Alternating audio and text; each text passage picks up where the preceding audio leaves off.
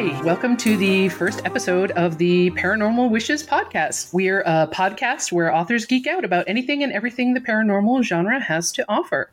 And I just realized we didn't go over which order we're going to introduce ourselves, so why don't you go first? Hi, I'm TJ Deschamps, and I am a paranormal women's fiction author and urban fantasy and fairy tale retellings. And I'm Coral Alejandra Moore. I write fantasy and paranormal, and all my books are kissing books. And we're here to talk to you today about what is the paranormal genre. So we figured we would start out. It is a good question. So I did open up the dictionary definition of paranormal just so we would have something to work with. And it's really funny. It says, denoting events or phenomena such as telekinesis or clairvoyance that are beyond the scope of normal scientific understanding. So it's very specific.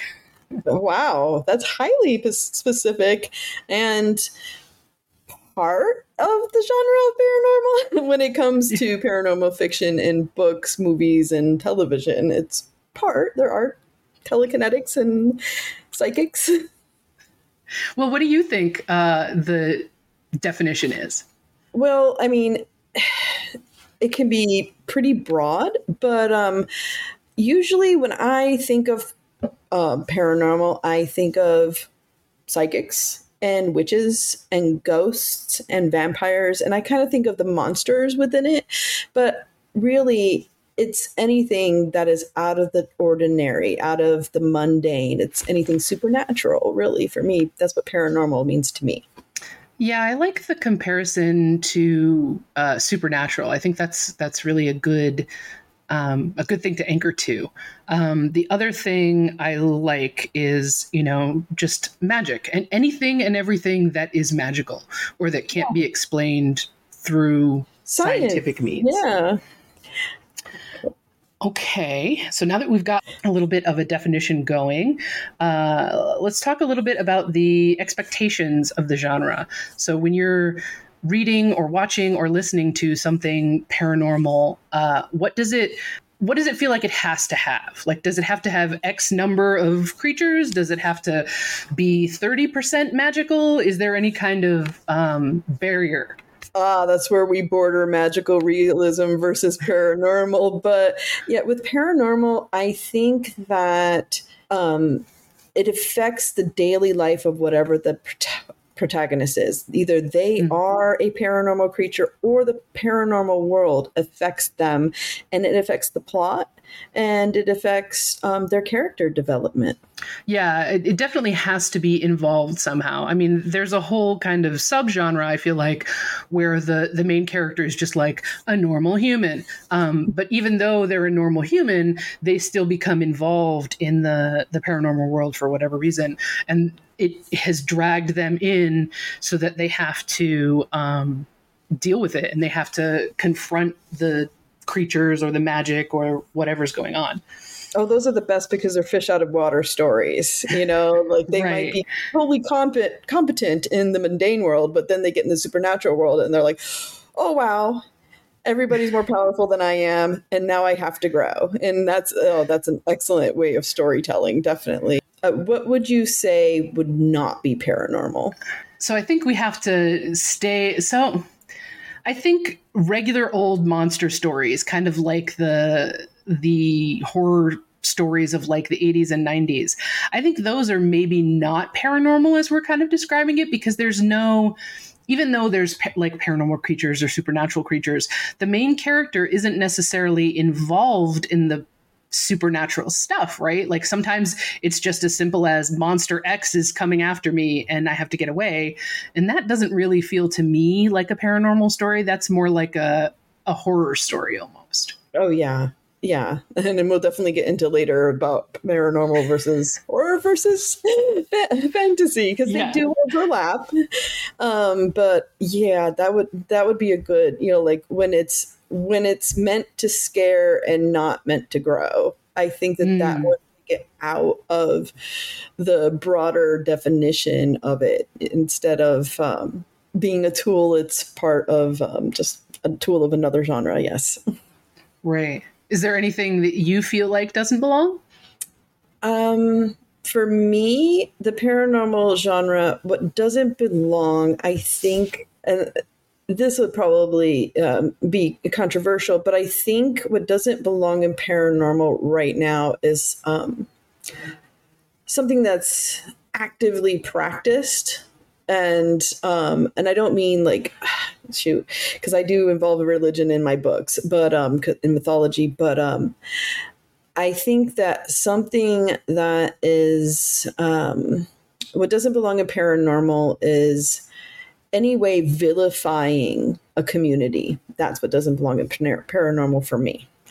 And, or paranormal used as a moral device, like, oh well, like this is bad, so we want to stay away from this. We want to get into like the whole 80s, how D&D was vilified and things like that. I think that doesn't belong in paranormal. Paranormal is used to drive a point of something that is anti magic, and like a genre everybody likes. That's what I think doesn't belong. That's really, really interesting to me. And I think it's important too, because sometimes in paranormal stories, we get into kind of a place of, preaching that certain, I don't know, beliefs are more important than other ones, or are better than other ones, or are preferable to other ones in whatever way. And that feels very, it feels like it belongs somewhere else. You're totally right. I don't know where, but not making not a monster out of anything that doesn't think like you do. Boom, like, yeah. That and I think paranormal actively twists that. In fact, it tries to make monsters and things that aren't like you and things that behave differently than you a little more approachable and a little more I'm going to say necessary, but like as part of the fabric of the world is what I mean. Yeah. And I think that kind of gets us into the history of the genre. If we go back to like, it's earlier than this. I mean, paranormal has been along as long as humans have been telling ghost stories or, stories of mythology and magic. But like, if we go in the history of the genre, we go back to like Mary Shelley. Everybody says Frankenstein, Frankenstein as if that's the monster's name, but it was always the doctor who was the monster of her story, not the creation. And I liked that, that it was the humans, it wasn't the supernaturals. Yeah, and that's definitely something that was brought forward too. I think a lot of the stories that are being told right now in the genre are very much, yes, there's monsters and monsters are scary, but the really scary things are the people and what people can do. And of course, if we're talking about Mary Shelley, kind of like the other person that belongs there is Bram Stoker, of course, and the Dracula story. And that's kind of the two Gothic era monster stories that probably started at least the literary convention of paranormal stuff. Like you were saying, we've been telling stories and mythologies and other things going back forever. But when it started to become sort of the literary appreciation of these things was with them, I think. Yeah. And I think Bram Stoker, he was like the opposite end of Mary Shelley. He was more like 100%. The monsters are bad and these virtues are good. And Bram Stoker is a can of worms to open of, wow, what not to do, what not to do when you're an author, like now, but his stuff had a place historically, but yeah, now a lot of people are opening like, oh, guess what he did there, and guess what he did there, and it's like, wow, like it's amazing. And like the Penny Dreadfuls, like that was another one. Some of the authors would be more like a Penny Dreadful was a periodical that would come out, be printed cheap. They were only a penny. The masses could read them, and they were filled with stories of vampires, witches, all that, everything that's paranormal today. Like Penny Dreadfuls, we cut a lot from that, from that, except for we are shifting on our head from the vilifying to, turning it around to, okay, who's the real monsters here? Yeah. Yeah, especially with Stoker. I think there was a lot of moral preaching, it seemed like, especially where women were concerned.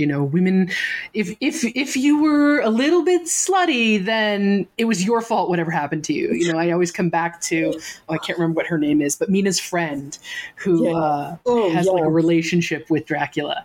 And you're like, well, she brought it on herself because she should have been chaste. And if she had been, none of this would have happened. And I'm just like, okay.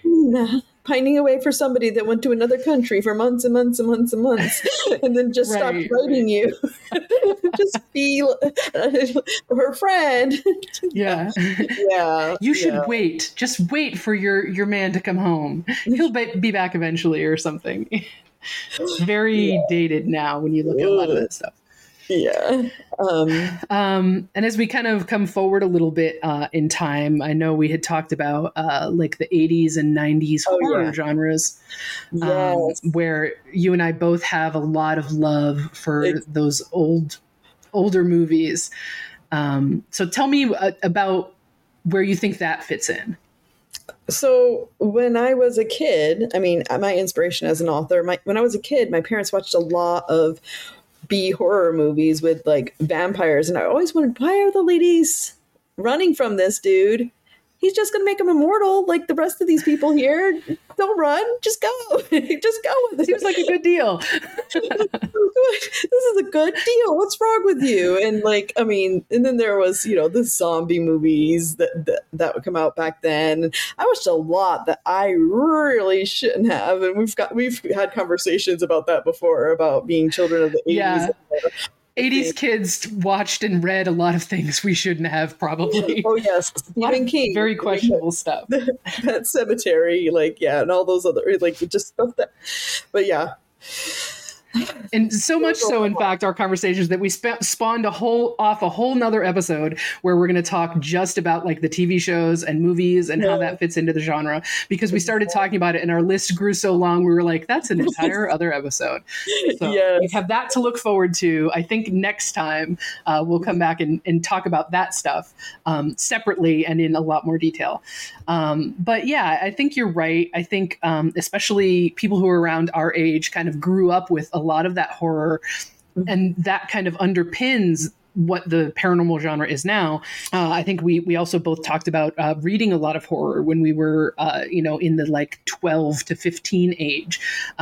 We both read a lot of Stephen King, and, he's always shelved in horror, but, that's paranormal too. Like his worlds are very heavily magical and very heavily supernatural.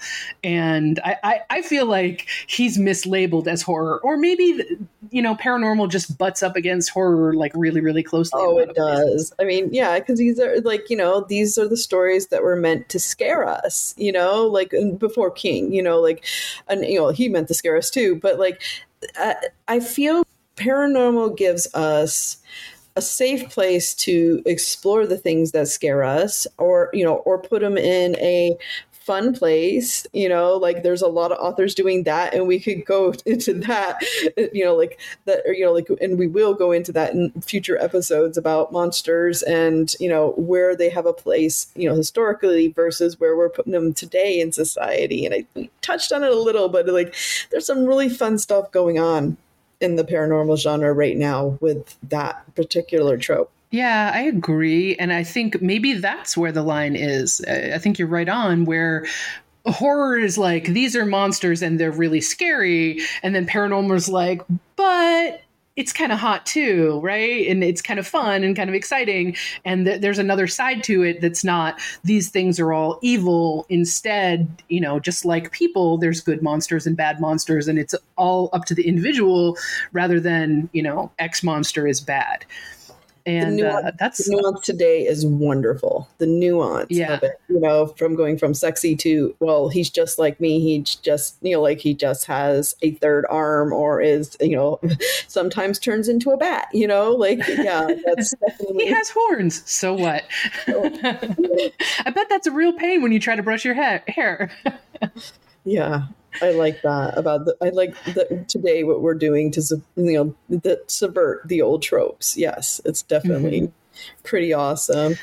And I wonder if that's kind of part of the definition of what paranormal is too, that it kind of takes the things that scare us and subverts them into something else. You know, sometimes they're still scary. There's always bad guys in paranormal stories too. You know, there's bad vampires or, you know, bad wizards or bad whatever. But they're not bad because they're a wizard. Mm-hmm. They're bad because they're bad. It's more of an action rather than how what category of paranormal that they fell under. Yeah, definitely. And I think that's a good kind of place to slide into our next topic, which is sort of like the paranormal genre versus the lore that kind of underpins it. And we've talked about this a little bit previously. The things that came before that have turned into the paranormal genre or that contribute to the paranormal genre. What's your favorite of the lore things? Okay, so I mean, I love a good ghost story, and I love mythology. I mean, mythology is one of the things I have studied, and so, but ghost stories are just a hobby of mine, and I love them. And I think recently I heard about the White Witch of Jamaica. And I can't get into the details of this too much because I do not have the information in front of me, but I know that it is an actual historical woman who was a serial killer. She was born in the Caribbean, and she ended up being orphaned very young, raised by a practitioner of witchcraft, and she kind of took it in and took some of the darker elements of it, and she decided that she wanted to just off her husbands. She got married. She offed her first husband. She ended up with his plantation. She was terrible to his slaves, and she ended up killed by her own lover, who was also her accomplice in many of her murders. So she is supposed to haunt the mansion that she lived in. And I feel like her story is one of those, like karma kind of paid her back. You know, she was a terrible person in life and ended up, being and terrible to her lovers. And it was her own lover that ended up killing her. And I feel like that is one of those, moralistic in a good way things of, hey, you're terrible to all these people. It will come back onto you. And I like that story. Yeah. And then there's, I don't know the whole thing about Lady Bathory, but vampires, a lot of the vampire lore comes from her, and witches eating children, because she was a noblewoman in Europe who she had a lot of the virgins under her lady, like her lands that were supposed to be under her protection. She had them killed and she bathed in their blood. And so the Lady of Bathory was known for that. So those were some of my they're terrible, horrible stories, but I'm just fascinated by them because what makes a person turn into what would be a horror story, that fascinates me. And I think that the paranormal genre is influenced by these real life monsters. Oh, absolutely. And I think a lot of the stories that we tell in the paranormal genre are not the same kind of moralistic stories, I don't think. Mm-hmm. No. But they are moralistic stories also. And I think we like to take those because it's interesting to see how human nature kind of reacts to different situations, right? So like if you're in that, Jamaica story, what do you do? Are you the lover who kills her because you need to stop her? I guess in that case, he probably didn't care so much about what she was doing, but maybe she was a bitch to him or something. I don't know. She cursed his son or something. Yeah. Yeah. Yeah. Right. So he was like, oh yeah, no, now you're done. Yeah. But yeah, I think a lot of the stories that we tell in the genre are like that. You put people in very fraught situations, and it's intensified because there's magic and because there's the spiritual and because there's all this stuff going on, and it makes it even more charged and more extreme than it would have been. Yeah. And we touched on mythology, we touched on mythology a little bit kind of at the beginning of that. I think you and I both love a mythology story, and Yes. stories based in mythology. You do a lot of Greek stuff with yours. I like Norse. I don't know why. I've just always loved it. Yeah. One series is Celtic and one series is Greek, but I definitely throw in the kitchen sink in there just because I'm like, everything's real. Yes, yeah, and I think that's the fun thing too. I mean, I really feel like when stories kind of say, oh, there's this one mythology is true, but none of the rest of them are true, it kind of ignores the fact that our world is a big and complicated place. Like, there's all kinds of things in the world, not just, whatever your favorite mythology is. There's so much that you can take and adapt and make better, I think. Oh, definitely. Like just like the legends of vampires and zombies. There's so many cultures around the world. I mean, a lot gets, because of Bram Stoker, a lot gets attributed to Eastern Europe. But if you look, there's vampire stories or undead stories around the world, and really rich histories of storytelling, and it's within different cultures. And zombies, another thing that's that is around the world. I mean, witches definitely are also out of many cultures. So like, there's shapeshifters in Asia, there's shapeshifters in Africa, in Europe, in South America, in North America. Like, there are shapeshifters everywhere. They're all slightly different, but yeah, they're very present in a lot of the lore going back. The monsters, what is considered a demon or an angel, different cultures, I mean, have different takes. Like, a lot of cultures, like the Kitsune are like, they have, there's like 3 or 4 different names for those. And, my brain is leaving me, but I think it's a 9-tailed fox. Sometimes she's kind of like a succubus. Sometimes she's, good luck. And so it depends on the region of where you're at and what the meaning of those monsters are. Like the Fae in Ireland. Everybody loves like Fae and fairy porn right now, but I'm like, when I think of the Fae, and even I make jokes and have Fae in my books, but like I'm like, when I think of them, I think of gods, and I think of wrathful ones, or ones that you got to appease or your life isn't going to go well. And I feel them closer to nature. And I think a lot of that, when it comes to mythology and our it kind of goes back almost to like an animism thing, like dryads associated with trees. So you kind of like, nature is a hard thing to control. So if you can deify that or make it into or personify that into a being, you get a better understanding of it, because you can relate better to something that has like almost human-ish qualities about it. Mm-hmm.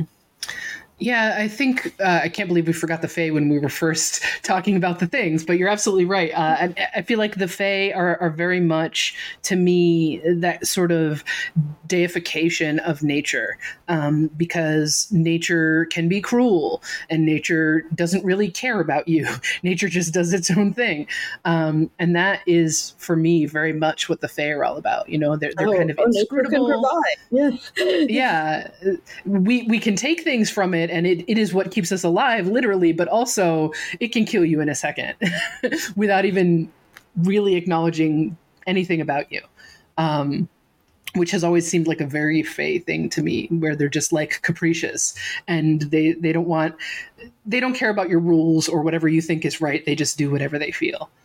I mean, yeah, like nature, like it's not good or bad. It's just what it is. And Mhm. I think we get that more with ancient cultures and religion, is that there's not a good or bad. It's just things that exist, and we have to learn how to coexist with it and its moods. Yeah, Mhm. definitely agree with you about the fae and like nature. Definitely. And I think that kind of dovetails a little bit with, kind of what we were talking about with angels and demons too, because angels and demons are obviously like a very religious thing, but not just our current day religions. Like a lot of people think that, it just has to do with Christianity and whatever, but like it goes back. Those concepts go back before those names were even used for those things. There were always like demonic figures that did evil just because they wanted to do evil, and then there were protectors who protected humans for whatever reasons, maybe benevolent reasons, or maybe just because they felt like it. And we use the words like angels and demons now, but there have been so many different names for all of those things over the years, and they've just kind of come forward with us into where we are now.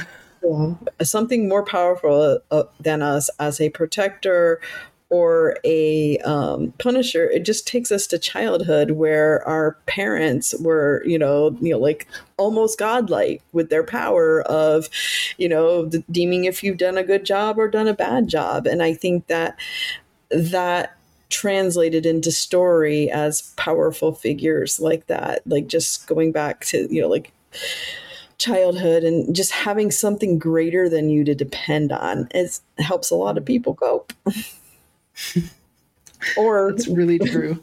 keeps people that might be doing some things they shouldn't be, like, oh, I really don't want this demon to come and get me.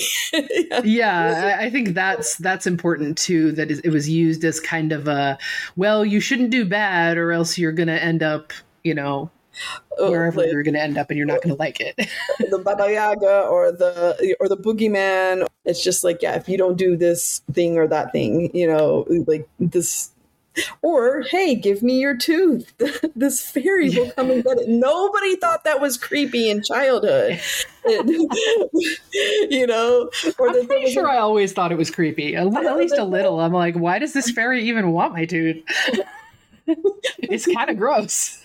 Did you used to watch this show called Teen Titans Go? It's a DC show or whatever, but like they had an episode with the tooth fairy. He was just like eating the teeth, and I was just like, "That's why he wants that." There's been many takes on the tooth fairy and like Jack Frost, the nature, spirit or whatever, but yeah, that one just creeped me out. Well, an elf once a year climbing into down your chimney and giving gifts, that's cool. We'll feed him to make sure that he doesn't take the children along with him, but here you go. Yeah. Well, there's always a price. You want presents, you got to give up the kids or the cookies, whatever. We like to think we're modern, but we're taking very old pagan traditions and just like, here, let's put this elf on the shelf to watch you. So we still have that in our culture today. We have, those angels and demons of, modern world. Yeah, a lot of that has come forward through the years, and people don't even really think about it. We just think about, oh, well, there's Santa Claus and an elf on a shelf, and that's all very modern. And I love the people who are like, it's all very consumer, and I'm like, is it though? I mean, we've been doing this a long time. We used to make the thing, like the little figure. Like that story goes back a long way in a lot of different forms. We're not as clever as we think we are. A watcher of some sort, yeah. Or a judger. He gets to judge if you're naughty or nice, and based on that, will either give you a punishment or a reward. Like that. That's an old story. Yeah, especially to motivate children. Like that's how you make children behave. You have to dangle a reward or a punishment or something, and that's how it works. We've been touching on this a little bit, kind of where paranormal and fantasy and horror all kind of butt up against each other. How much of what we consider paranormal would you say is could be shelved under fantasy or could be shelved under horror just as easily? I think it's the intention on which you use the paranormal elements, like we were talking earlier. I think with fantasy, it's usually in a world that is not our own. There is contemporary and urban fantasy where the world's a butt or mix, but sometimes there's always that veil that keeps keeps one from the other. I think what defines paranormal as a genre in the whole Venn diagram of paranormal and fantasy and horror, what separates it out is intention of the story. What is this story trying to do? Like Supernatural was for pure entertainment. There wasn't really a moral story there. That was pure entertainment. And it went on for many, many, many years. And some people will call it horror, but I'm like, that story was not to scare people. There were scary elements, but I feel it was more paranormal than horror because the focus was on the relationship between the brothers and their found family. And, of course, the dad relationship was part of it too. But it was really about Sam and Dean. If we want to get into, pop culture references, it was really about Sam and Dean. Whereas horror is about escaping the monsters or getting caught by the monsters. I watched, how will the monster change who you are when you have to be chased by one? I mean, that is mine. Fantasy, you're just in another world, and you're dealing with the monsters and demons, and it's not this world. And it's almost, fantasy for me feels like a complete escape, just different circumstances, but it's still examining our world just through a different lens. I think for me, I think you're totally right. But kind of circling back a little bit to what I said earlier about what doesn't belong in paranormal, I feel like the monster stories that are to scare you, and there's no moral gray area. When the monsters are just evil, they're coming to kill you because they feel like killing you. Those are the ones that belong in horror. They don't even have to have a reason. They want to end you for whatever reason that is, and you have to try to escape, like you were saying. You have to try to beat them somehow, or kill them, or do something. And those feel pretty clearly like as belonging to horror for me. I think the line between fantasy, and you were kind of going there a little bit in your answer, it's much harder because sure, there are things that are obviously fantasy, like, they take place in a different world, a world that's not this one. And so those are obviously fantasy, but then there are also fantasy stories that are told in this world that may or may not be considered paranormal. And I think this is a little bit where that magical realism line comes into play. So is it that the real world is just magical inherently, or is there something that happened to the world to make it magical? I feel like that might be where the line is if I had to pick a line. I don't know. And how would you define it then? Would you define it as the world is magical or something has happened to the world? How would you take that? Because it's really hard to disentangle paranormal from these other two genres. They're all sisters, and they all are categorized in the BISAC or whatever they call it, BISAC, and I forget what that stands for, categories. They're all under fantasy, paranormal, urban fantasy, regular family, epic, like the subgenres go on forever, and they'll probably keep on going and subdividing within it. Like the RPG, another one. So how would you just if you could pretty much section it off, but what does it meet in that Venn diagram? What do you think? So actually, when you were saying lit RPG, I was like, oh yeah, right. So lit RPG also kind of takes place in our present day, but sort of it's like a portal fantasy, right? So it's in our present world, but you're transported to another world where magic or whatever is real. But it's like a part of this world. It's like a sub, I don't know, a subdomain or something of this world. And so, yeah, that's really, as soon as you said that, I was like, oh, right. That's a whole other can of worms that I hadn't even really thought of, because lit RPG definitely belongs in fantasy, but it's not urban fantasy, because that's kind of, urban fantasy is more like there's magic in our current world, and lit RPG is more like, but there's another world where there's magic that's like butting up against ours. And so, yeah, that line is really even fuzzier than I thought it was. Like, I always knew it was fuzzy, but it's really fuzzy. In my head, no, this is fantasy and this is paranormal. I was like, well, it's going to be so easy. Sword and sorcery is fantasy, and witches and vampires are paranormal, but they're because humans have incredible imaginations. A lot of it's getting married right now. I mean, and even before in the past, I mean, it's cyclic, like it'll all get delineated and then come back together, and separate. Well, again. I mean, like, so even if you're taking just like Tolkien, right? Like, the elves in Tolkien are obviously based on the Fae, but they're very different, and they're the same in a lot of aspects. And so, like, even when you go back to what a lot of people would call like foundational texts or whatever in fantasy, like, he's borrowing from other things too. He has taken these other... There was paranormal. Right. Yes. So it's very interesting to try to like cut that line, I think, because I think really they do belong together in a lot of places. I think you're right. Sword and sorcery is kind of its own thing. And like epic fantasy is kind of its own thing.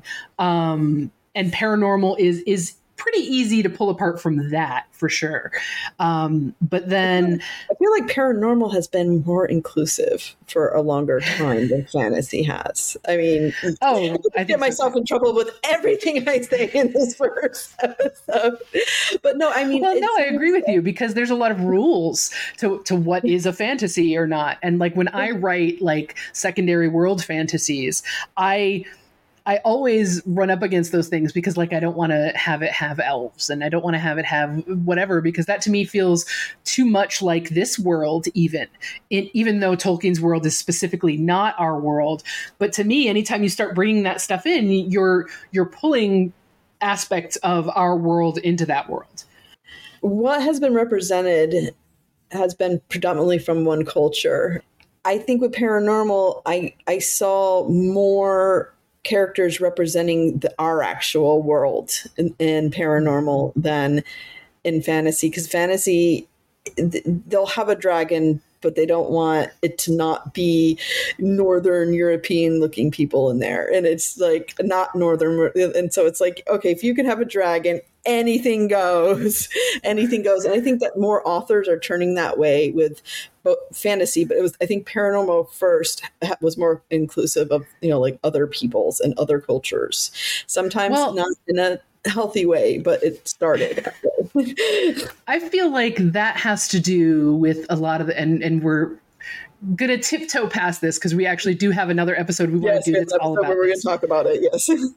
But I feel like that has to do with pushback from fans. It like the new Lord of the Rings show. I can't even remember what the name of it was, but like, there was so much pushback because there were like black elves, and everybody was like, "Well, elves can't be black." And oh gosh, everybody. With the little what are you doing? Her alone. She is precious. You can have dragons, but you can't have black people for whatever reason, whatever arbitrary reason you would like to invent. I have to retract. I just said Halle Berry, and that's not her name. Halle. Well, while you're looking that up, I will say I feel like the reason that epic fantasy and that kind of fantasy has not been inclusive is that reason, because it was so Halle Bailey, yes, Bailey, not that girl Barry. alone. Yeah, you're right. She's wonderful. So I feel like the reasoning is because that was so firmly based in like European myths. And because of that, people were like, oh, well, you can't have, XYZ there because this was supposed to take place in Europe. And first of all, anybody who actually believes there were no people of color in medieval Europe are just wrong. But aside from that, I feel like that was authors, first of all, being influenced by what had come before them because nobody had written people of color into fantasy in those areas. And also that they didn't want to have to run up against that difficulty. And so when you write something in the modern world, it's much easier to be like, okay, there's Asian people because, hey, there's Asian people here now, and so I like that better. I definitely feel more comfortable when worlds are a little more inclusive. And especially the older I get, I think I always view casts that are predominantly white and don't have anyone else in there with a little bit of suspicion, just because I'm like, you weren't even trying. You didn't even try. Shonda Rhimes just took like historical fiction and she said, no, we're just going to do what we're going to do in this show with, like the Bridgerton and all that. And I love it because and those shows are so well written, beautifully shot, not paranormal, but like it's fantasy in a sense. If you're taking to another time and a place and you're making it the way that you want it to be, it's a type of fantasy and it's, that's awesome. But yes, they should do that with the Gail Carriger books because then it would be paranormal and it would be amazing. Yes. Shonda, find Gail Carriger. Yeah. Shonda, if you're watching, which you're not, go talk to Gail Carriger. I'm talking like I know her. I don't. Shonda, baby, please. Because as soon as you said that, I was like, oh yeah, we could have historical and with magic. That would be great. Oh yes. Oh yes. And I feel like that's a really good segue actually to another point that we wanted to talk about, which was kind of like, what were our gateways into the genre? What were the things the modern that you genre read paranormal that pulled you into paranormal? Why do you love it? What started your love? So in high school, I was a weirdo who read a lot of classical literature, not assigned. And I like the feel of that, but I also love those. Remember, we were talking earlier about those B vampire movies. And I got my hands on Interview with the Vampire. I had this goth friend and she was like, here, you need to read this. And I was 16 years old. And as a queer, I was like, oh, I see how this is coded. And maybe she didn't mean to, but I was like, thank you. Because there was many elements in those books. And I know now, Anne Rice, you surface. She was doing her best. She's doing her best, but we have things going on with that, especially Mayfair Witches. I love those books, but yes, incest, things like that. Yeah, anyways, without getting it, but one of my earliest paranormal influences, and that was not horror, that was paranormal, and it also had went back in time and to the future. That the whole series was really great. The Vampire Chronicles and Laurel K. Hamilton. Someone said, I was reading Jacqueline Carey. She's fantasy, but my ex went into Barnes and Nobles and said, hey, this person is having a book hangover before there was a book hangover. How can you help her? And they're like, oh, if they like Jacqueline Carey, they're going to love Laurel K. Hamilton. And I did. I really did. And so I feel like that's a questionable recommendation. I mean, I'm glad you liked it, but to me, those feel wildly different things. Oh yeah. I think I liked her books, but we got in our conversation on that. And up to a point, and then I felt that they went in a direction that, and I understand because she's been very vocal why she went in that direction. When people were telling her don't have sex in books, she was like, I'm going to put more in there. And, what was that? More sex? Okay. And I think that I liked it as an introduction, and then I started to devour everything I possibly could within the genre of urban fantasy and paranormal books. I just started devouring it, and I haven't looked back. I just love it so much. I'm like, well, I could read broadly again, but why bother? Why? Other than my research, which is a lot of history, and mythology textbooks, you know, and also fun stuff. Like I buy Monster Guides still. I'm 48 years old this month, and I still buy Monster Guides because the art's gorgeous, and yeah, they always little fun tidbits in them.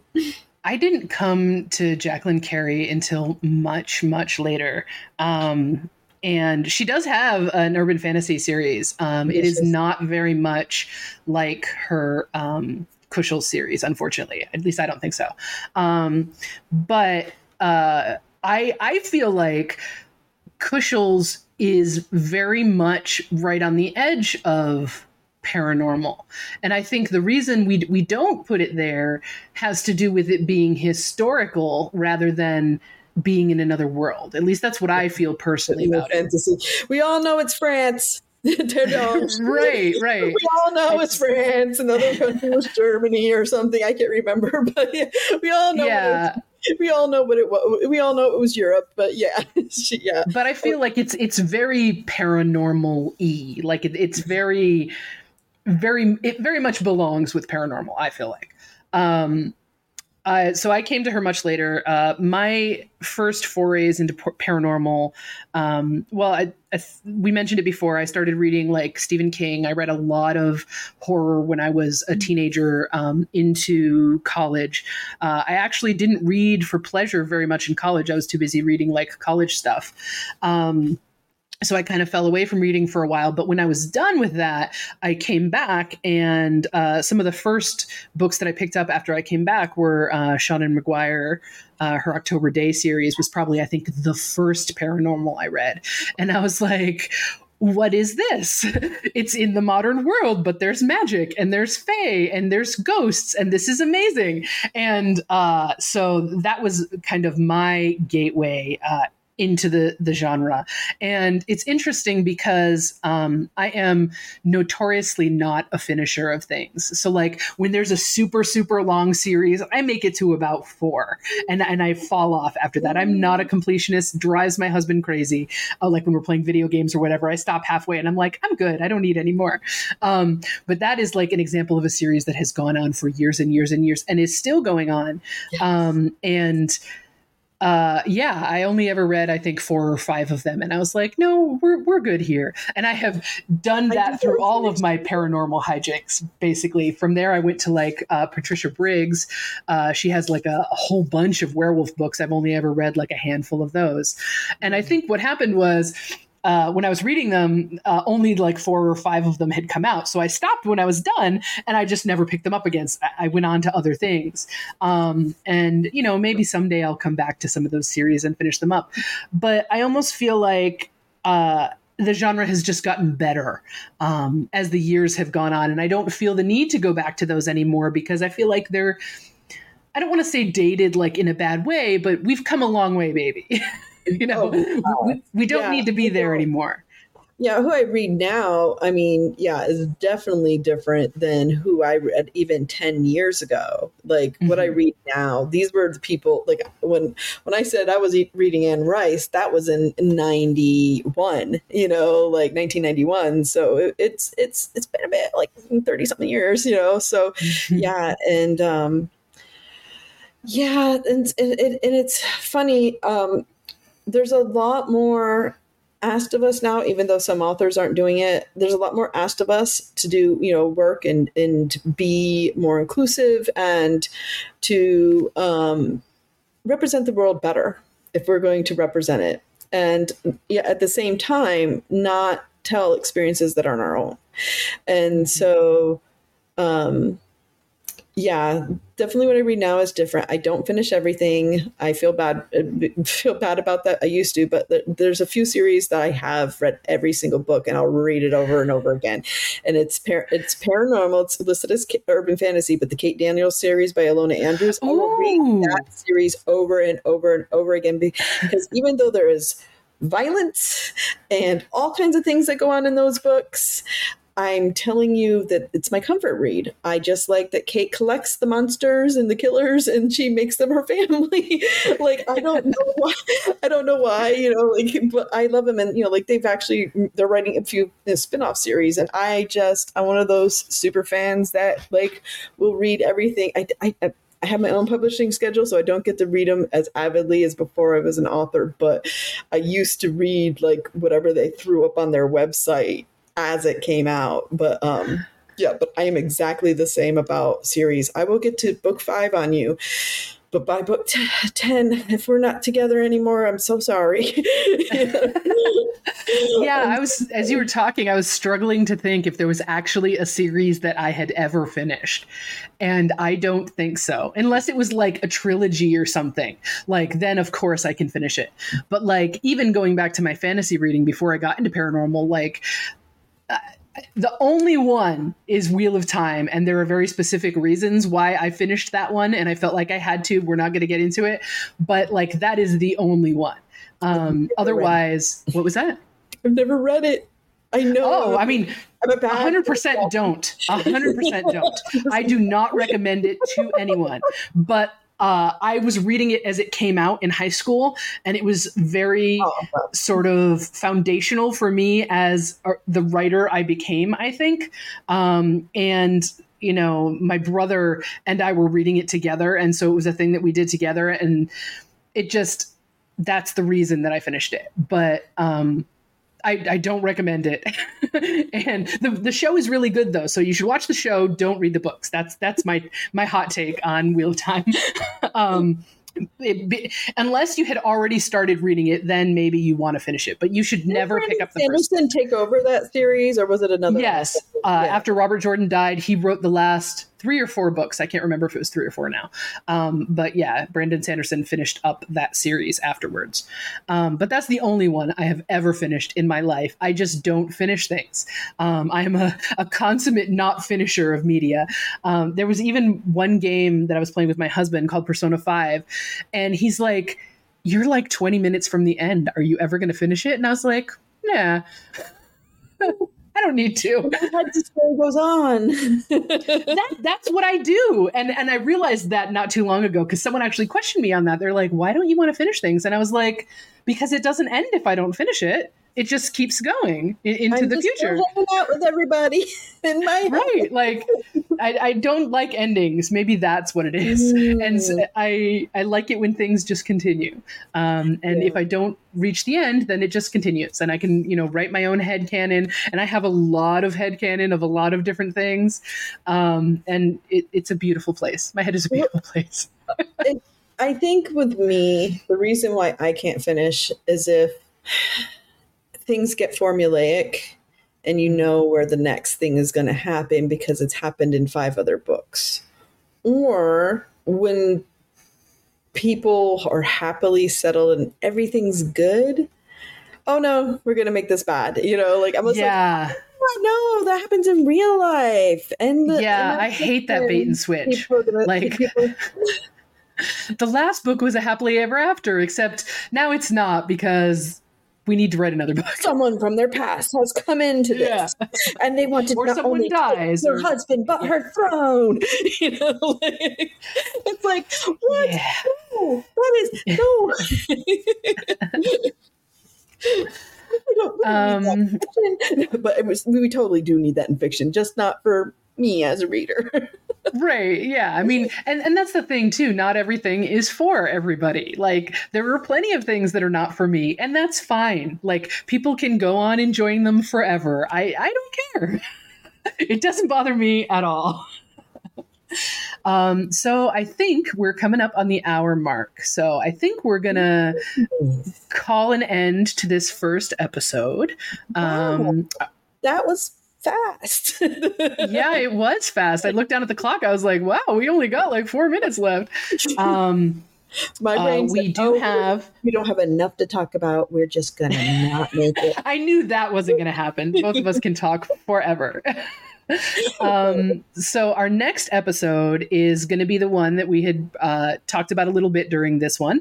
That's going to be about other media. We kind of just pushed it off into its own thing because we realized we could go on like a whole other series of rants just about like TV shows that we watched when we were teenagers and all those things. So that's what's coming up next. And we've got a few other really cool episodes planned. We've got one that's all about monsters. We've got one that's all about tropes. So there's going to be some really, really cool episodes coming up. I have feelings. I have feelings about so many things. We're going to have some cool guests that we're lining up right now to come along with us and talk with us. As soon as we have details about that stuff, we will let you know in all the places that we are. Oh, I guess we should say we have a Facebook page that is Paranormal Wishes. We also have an Instagram and a TikTok. Yes, we have a TikTok. So we will be in all of those places, and you can join us there. We will link to them in the note things that I have yet to figure out, but I'm definitely going to figure them out. And you can follow us there and keep track of our hijinks whenever we have hijinks to have. Tammy, is there anything you would like to say as we wrap up? Not a lot. We do have we do have a website coming. And for our TikTok, we are going to be making some fun little promotional skits and things, so please follow us there. It's going to be fun, and there'll be clips from this, and you can actually see what we look like and how we facial react to what we're saying. And we've really worked on our lighting, so please watch. We've really worked on our lighting. I hope it's great. We spent like 20 minutes talking about lighting before we even started. Now they're all going to be like, wow, okay, it's still terrible. And then they go and watch it and they're like, well, please come into the comments and tell us how to make our lights better. That would be amazing. All right. And without further ado, we are going to say goodbye, and we will talk to you next time. All right. Go ahead. Wave. Wait.